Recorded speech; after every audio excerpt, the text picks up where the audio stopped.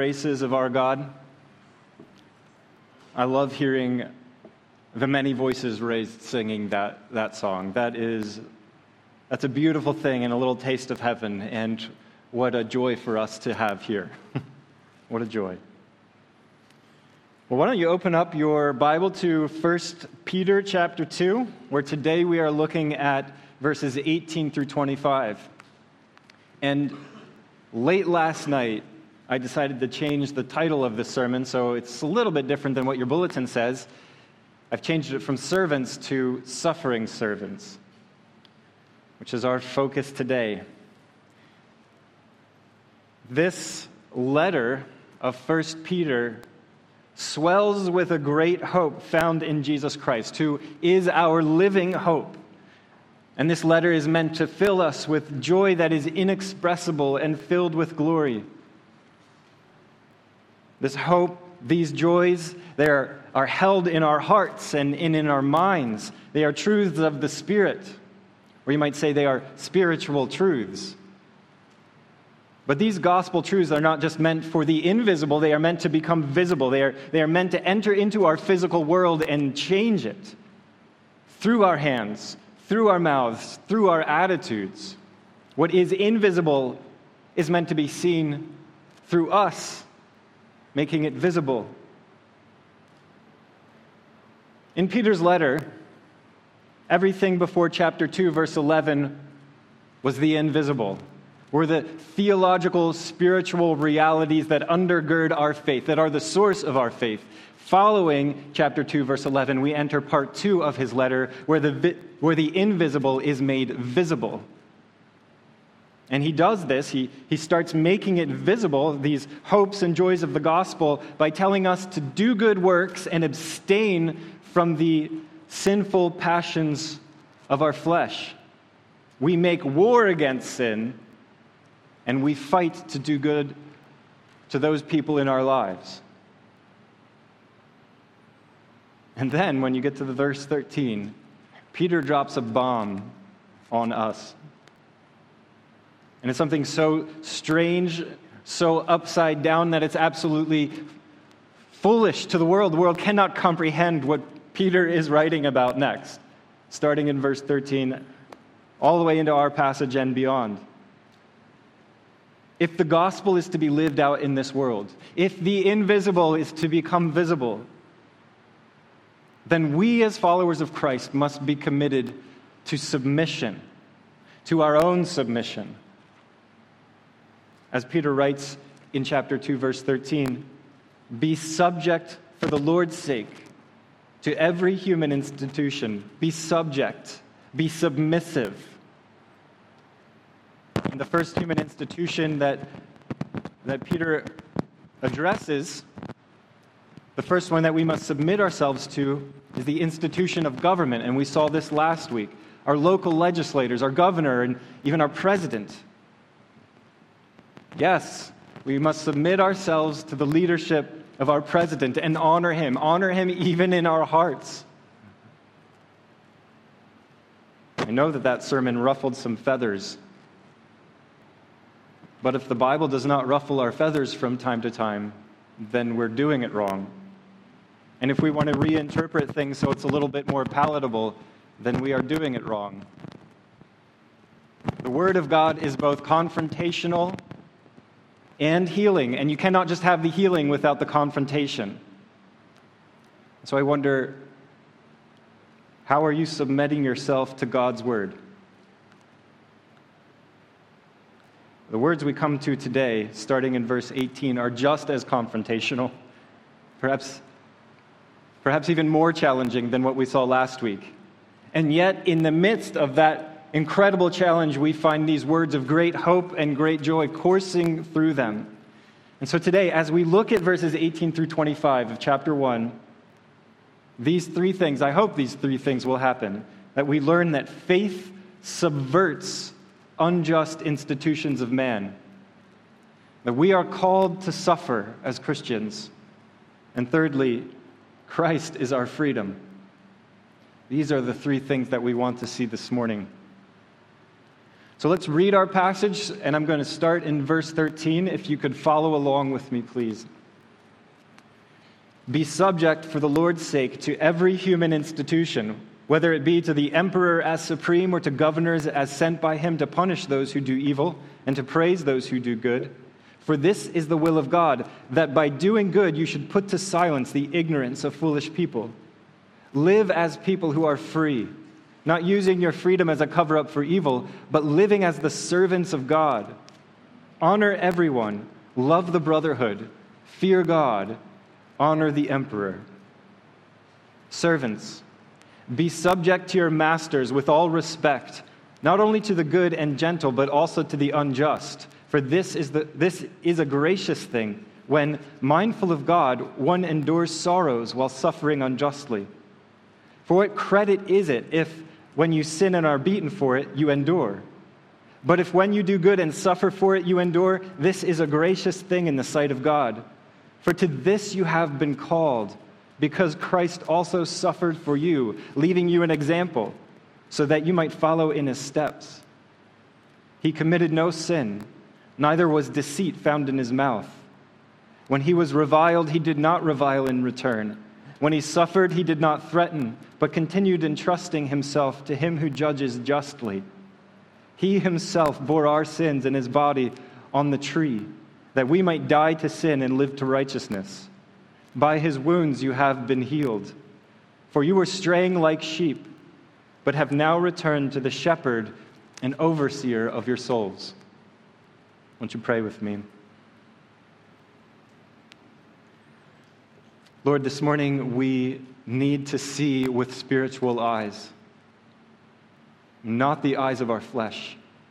So, Father, I pray that you would give us your Spirit that we might see clearly and truly the things of your kingdom. And Lord, I pray that as we behold these glorious wonders, these amazing graces, that we would be transformed by them, that we would be spurred on by them, and that we would not be daunted by anything that this world throws at us. You have given us a living hope, unshakable, untakeable. Now, God, let us live in it. I pray in Christ's name. Amen. So these verses, 18 through 25, I could easily have chopped into 3 distinct sermons. I struggled with the idea of doing that. I want to do that in many ways. I could break it up into a sermon about enduring suffering, one about our calling to suffer, and then a third sermon about the substitutional atonement of Christ. Each one of these things requires a deep dive, and we should deep dive into those things. But I thought that if we did that, we might miss something. So I decided to back off of doing that, to zoom out a little bit, to take 18 through 25 in one chunk, our largest chunk of Scripture so far, because I think when we do that, we really get what Peter is driving at, something bigger, grander than each one of those 3 parts. And this is going to help us to be servants of Christ, who suffer, who are free, and who follow him all the way to the cross.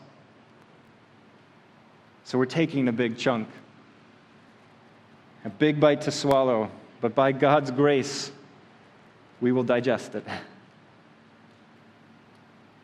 For the reality is if that we want to follow Christ, if we are followers of Christ, we must submit to suffering, to serving, and to the cross. And Jesus, this is why Jesus himself came. We're followers of him, right? Jesus told us about himself, for even the Son of Man came not to be served, but to serve, and to give his life as a ransom for many. So according to his own words, Jesus came, his purpose on earth was to serve and to suffer, to ransom a people. So his serving, his suffering, brings us freedom. It is our ransom. Now, on that note, let's look once more at verse 18, where Peter writes, "Servants, be subject to your masters with all respect, not only to the good and gentle, but also to the unjust." You know that I think most of you know that I read from the ESV translation. And today we see one more reason why, because I think the NIV gets it wrong here. The NIV uses the word slave, and it reads, "Slaves, be subject to your masters."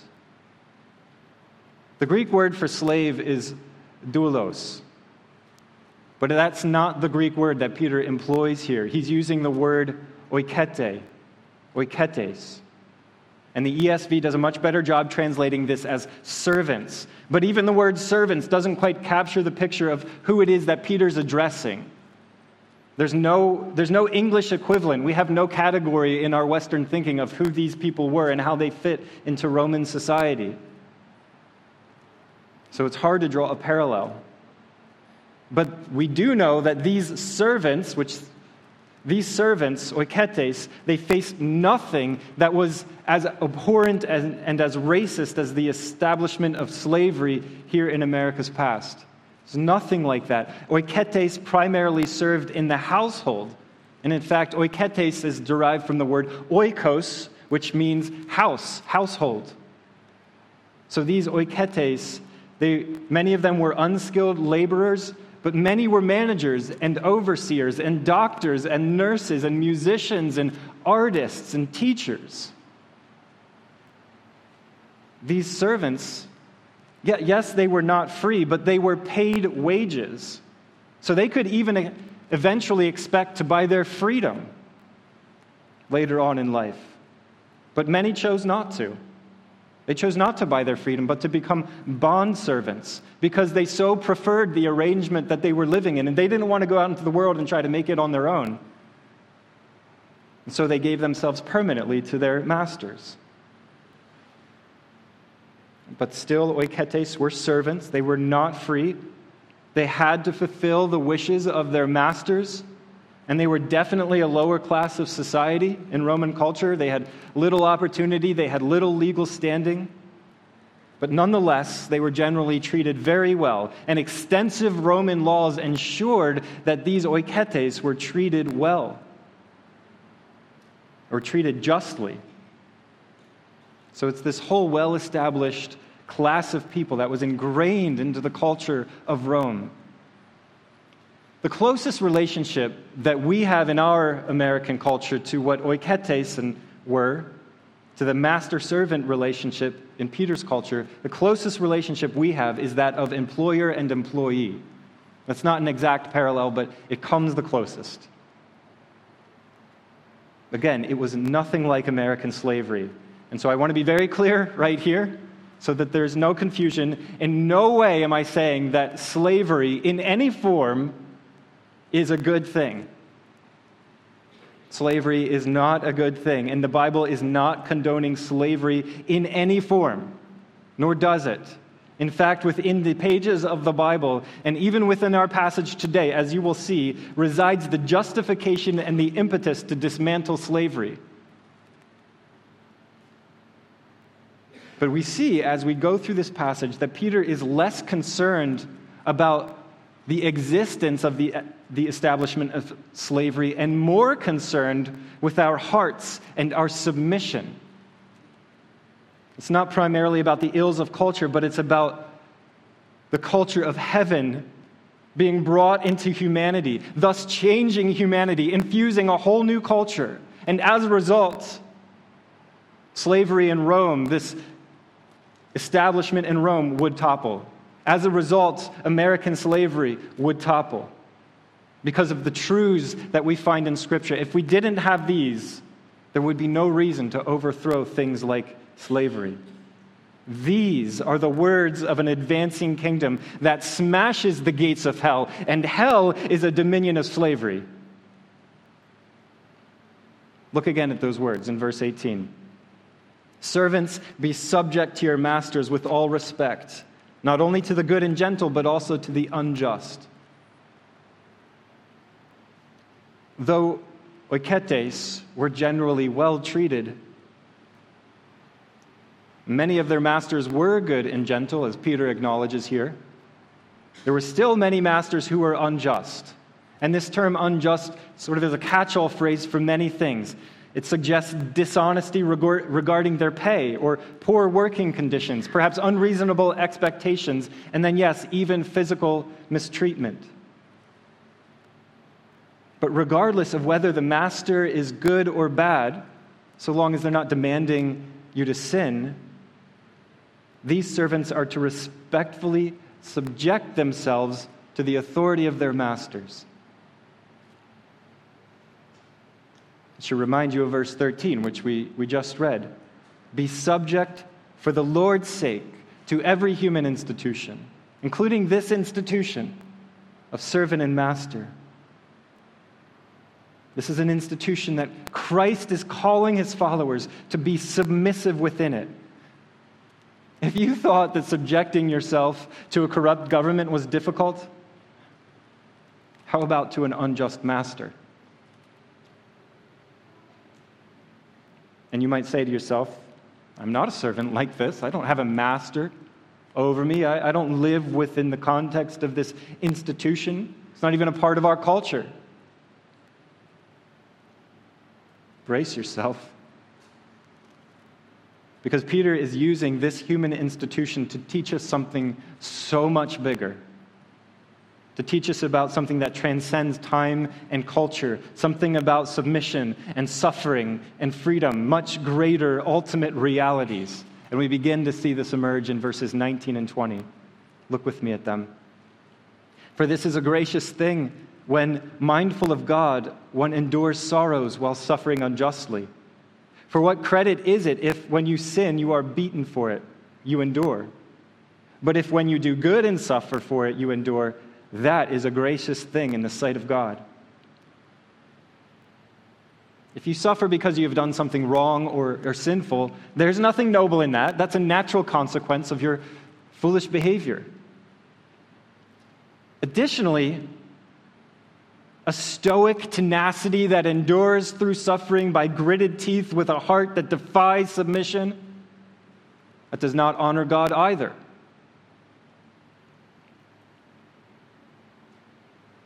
The way of God is foolishness to this world. It's upside down. It seems backwards. It seems not to make sense in the eyes of the world. For the world would self-protect, and the world would seek revenge, and the world would rebel against their unjust masters. But the way of God is altogether different. The way of God is to submit to that authority who wields unjust suffering. And if it was doing good that brought you into that sorrow, continue to lovingly do that good, even though you know you're going to face injustice as a result. Continue in doing that good. The suffering while being mindful of God, that means looking beyond what is seen to what is unseen, beyond your present circumstances to those eternal realities. Think not with the mind of a sinner, but think with the mind of Christ. This is being mindful of God. Being mindful of God means continually entrusting yourself to God and to His care, that He sees every injustice and that He will right every wrong, every right that is trampled upon. He will vindicate. He will right it. He promises. So being mindful of God is trusting in God to sweep away the injustice of this world with righteousness and with justice, and to vindicate every false accusation and unwarranted sorrow. In other words, we trust God with our suffering. We trust Him with our suffering. We do not seek to rebel against the suffering, but we trust God with the suffering. And here you get your first peek into something that's far greater than any human institution, especially that of master and servant, a freedom that ends up subverting the unjust human institutions. And I want to be clear, this is the opposite of a servile, weak, broken attitude. There are no doormats in the kingdom of God. The ultimate demonstration of freedom is that no matter how much you are beaten down, no matter how many slanderous words are spoken against you, no matter what the whip claims from your back, your hope and your joy cannot be taken from you. Your salvation is fixed. For when the injustices of this world strip the skin from your back, what's revealed is this precious, glimmering gold underneath. Look back in your Bibles to 1 Peter chapter 1, verses 6 and 7. Peter writes, "In this you rejoice, though now for a little while, if necessary, you have been grieved by various trials, so that the tested genuineness of your faith, more precious than gold that perishes, though it is tested by fire, may be found to result in praise and glory and honor at the revelation of Jesus Christ." And like we saw when we studied that passage, that praise, glory, and honor is yours, given to you by God. This is your vindication. Though the world stripped from you everything, perhaps even the skin off your back, God gives you glory and honor and praise. Amen. So respectful, loving submission, even in the face of injustice, subverts the powers of this world with the power of another world. This attitude reveals that no follower of Christ is forced into submission, not one, but we willingly walk into it. We willingly submit ourselves to it. No master enslaves us, for we have been bought by Christ, and we are his. And now slavery to Christ transforms our servitude into freedom. With these words, slavery, in all times, in all forms, is abolished. Though the institution may stand, man is free, perfectly free. And yes, these words will eventually lead to the toppling of slavery in Rome and in America. It happens. But again, before God is concerned with human institutions, he is concerned with our own hearts. Indeed, the ways of God are foolishness to man.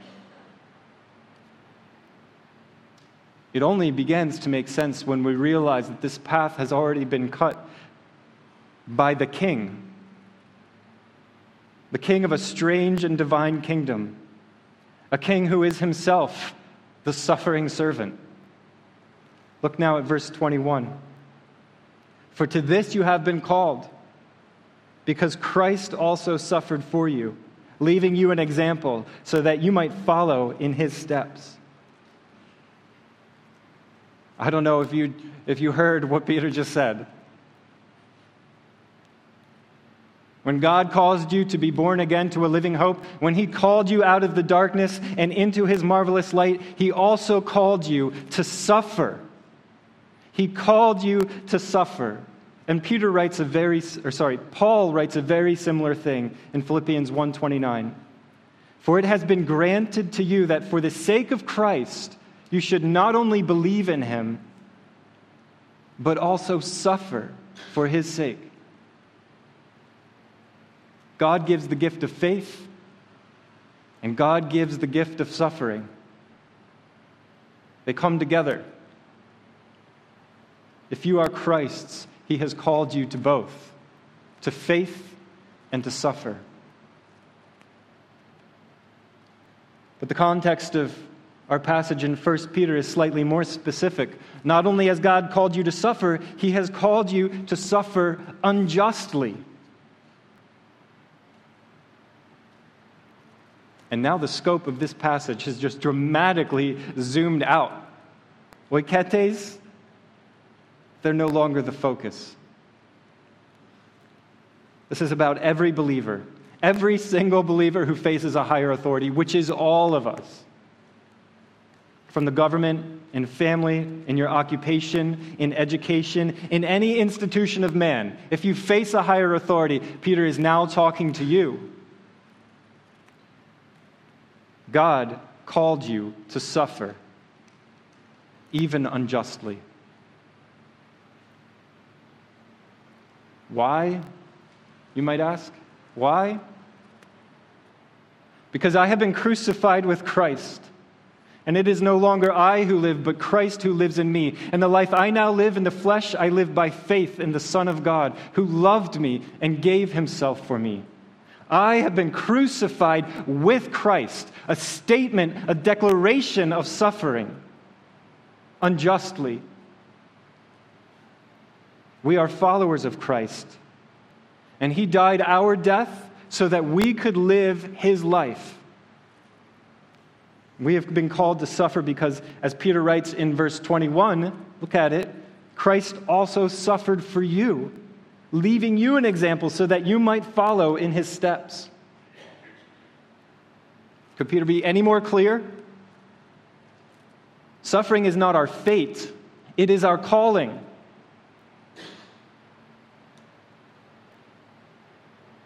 There was a time that Peter thought, this is nonsense, Jesus. You're going to suffer? You're the Messiah. And so Peter rebuked Jesus for such silly talk. Who was the fool? And then Peter helplessly saw it all happen. He saw him arrested. He listened to all the injustices happening in that courtroom. He watched his Lord be crucified. And then he saw the tomb empty. And then he saw his risen Savior. And he heard his words about the kingdom. And he saw him ascend to the right hand of the Father. And he understood. He understood that suffering and submission is the way of the kingdom. And as servants of Christ, we follow Jesus to that cross, and not just to the cross, but also to the injustice of the kangaroo court that was filled with slander and condemnation from the world.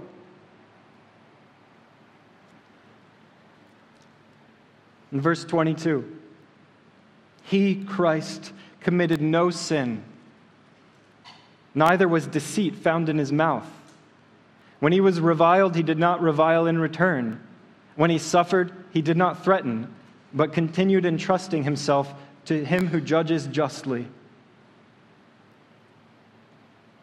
I'm going to show you that verses 22 through 25, Peter is referencing Isaiah chapter 53. What Peter saw with his own eyes, Isaiah foresaw. And I'm going to read you a little section of Isaiah 53. Surely he has borne our griefs and carried our sorrows, yet we esteemed him stricken, smitten by God, and afflicted. But he was pierced for our transgressions, he was crushed for our iniquities. Upon him was the chastisement that brought us peace, and with his wounds we are healed. All we like sheep have gone astray. We have turned everyone to his own way, and the Lord has laid on him the iniquity of us all. He was oppressed, and he was afflicted, yet he opened not his mouth. Like a lamb that is led to the slaughter, and like a sheep before its shearers is silent, so he opened not his mouth. We might be accused of lying, even if we didn't tell a lie. That doesn't mean we're not liars. We might be accused of stealing when we took nothing, but that doesn't mean we are not thieves. For we all, every one of us, have turned astray, and our lives brim with iniquity. Oh, we deserve justice. But completely unlike us, Jesus is blameless and utterly pure. Never a lie, never a sinful thought, never a lazy moment, never any shred or shadow of sin. And any accusation at all against him is the epitome of injustice. Imagine it. How impossible it would be to stand in a room surrounded by people accusing you of things that you have not done, all manner of things that you have not done.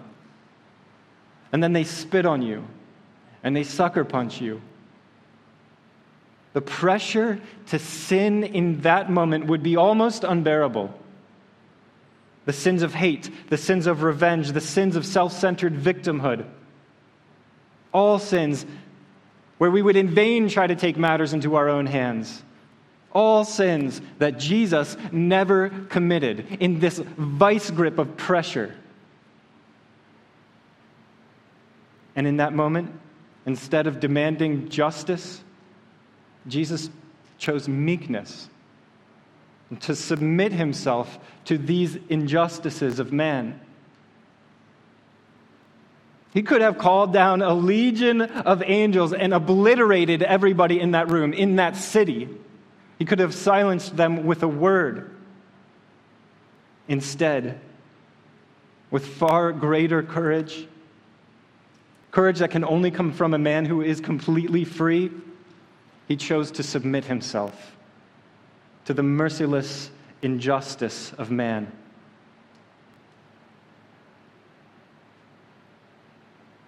And he did it by casting himself completely upon the justice of the Almighty Judge, with full assurance as these slanderous falsehoods were being spoken against him, as he received the blows. With full assurance, Jesus knew that his Father would right every wrong.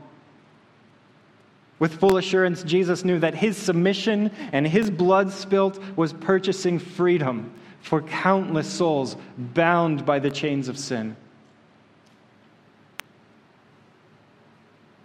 And now we come to some most glorious verses.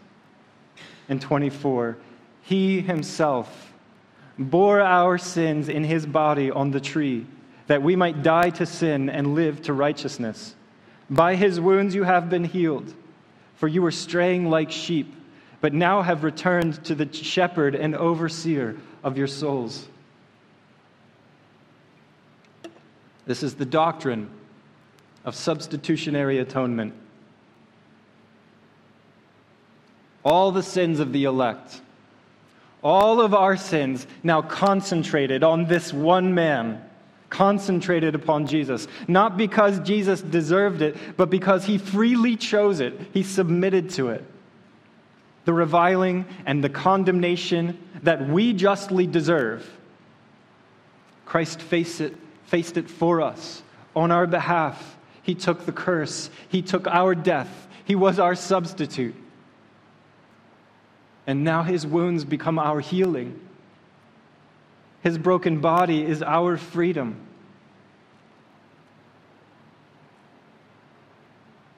And no matter what human institutions might claim, we are free to live in joy, in hope, and in righteousness. For we have freedom in Christ Jesus our Lord. And no human institution can claim that from us. No master enslaves us, for we are slaves of Christ. No one forces us to submit, for we joyfully follow Jesus there. This, too, was the heart of Paul, and let this be the heart's cry of all of us. Indeed, that we would count everything as loss because of the surpassing worth of knowing Jesus my Lord. For his sake I have suffered the loss of all things and count them as rubbish, in order that I might gain Christ and be found in him, not having a righteousness of my own that comes from the law, but that which comes through faith in Christ, the righteousness from God that depends on faith, that I might know him and the power of his resurrection, and I might share in his sufferings, becoming like him in his death, that by any means possible I might attain the resurrection from the dead. By any means possible, even suffering at the hands of the unjust.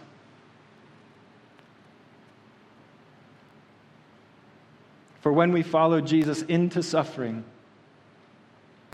especially into unjust suffering, we come falling into the arms of our shepherd and our overseer. And he will ensure that no chain holds us. And he will ensure that no injustice goes unpunished. God himself, he will vindicate his royal priesthood. And the little that was taken from us, he will restore.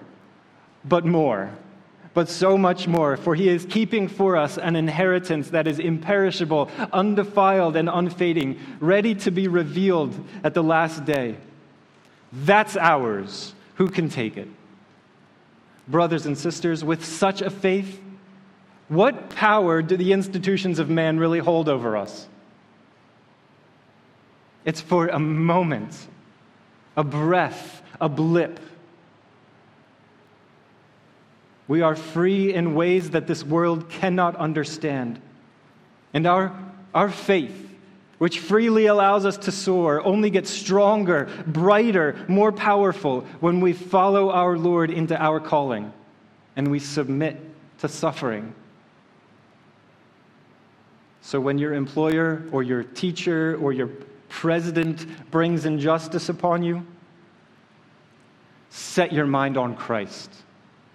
Look to not what is seen, but to what is unseen. Endure and honor your authorities. Suffering is not easy, and it never will be.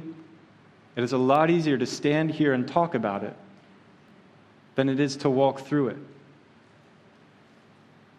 But no matter where you are this morning, ask yourself, are you ready to endure suffering? We're not to go out and look for it, but we are to understand that it is coming, and you are called to it. And it is a gift from God to you to bring about within you faith more precious than gold that will result in your glory and honor and praise at the revelation of Jesus Christ. What a hope we have been given. Let's pray. Father God, help us to walk in this freedom. We know where your Spirit is, there is freedom, and your Spirit is within us, and so we are free, utterly free. Now in that freedom, Lord, help us to respectfully, honorably live in this world led by the institutions of man, unjustly or not. Give us the grace to walk these days righteously and freely. Lord, I pray that each one here would see more clearly the way that your kingdom works. And these things that are foolishness to the world, submission and suffering, these would become precious to us and would be, instead of a source of sorrow, of great joy and great hope, reminding us always of the day when we will see our Savior and be released of every shackle and chain. In Christ's name I pray. Amen.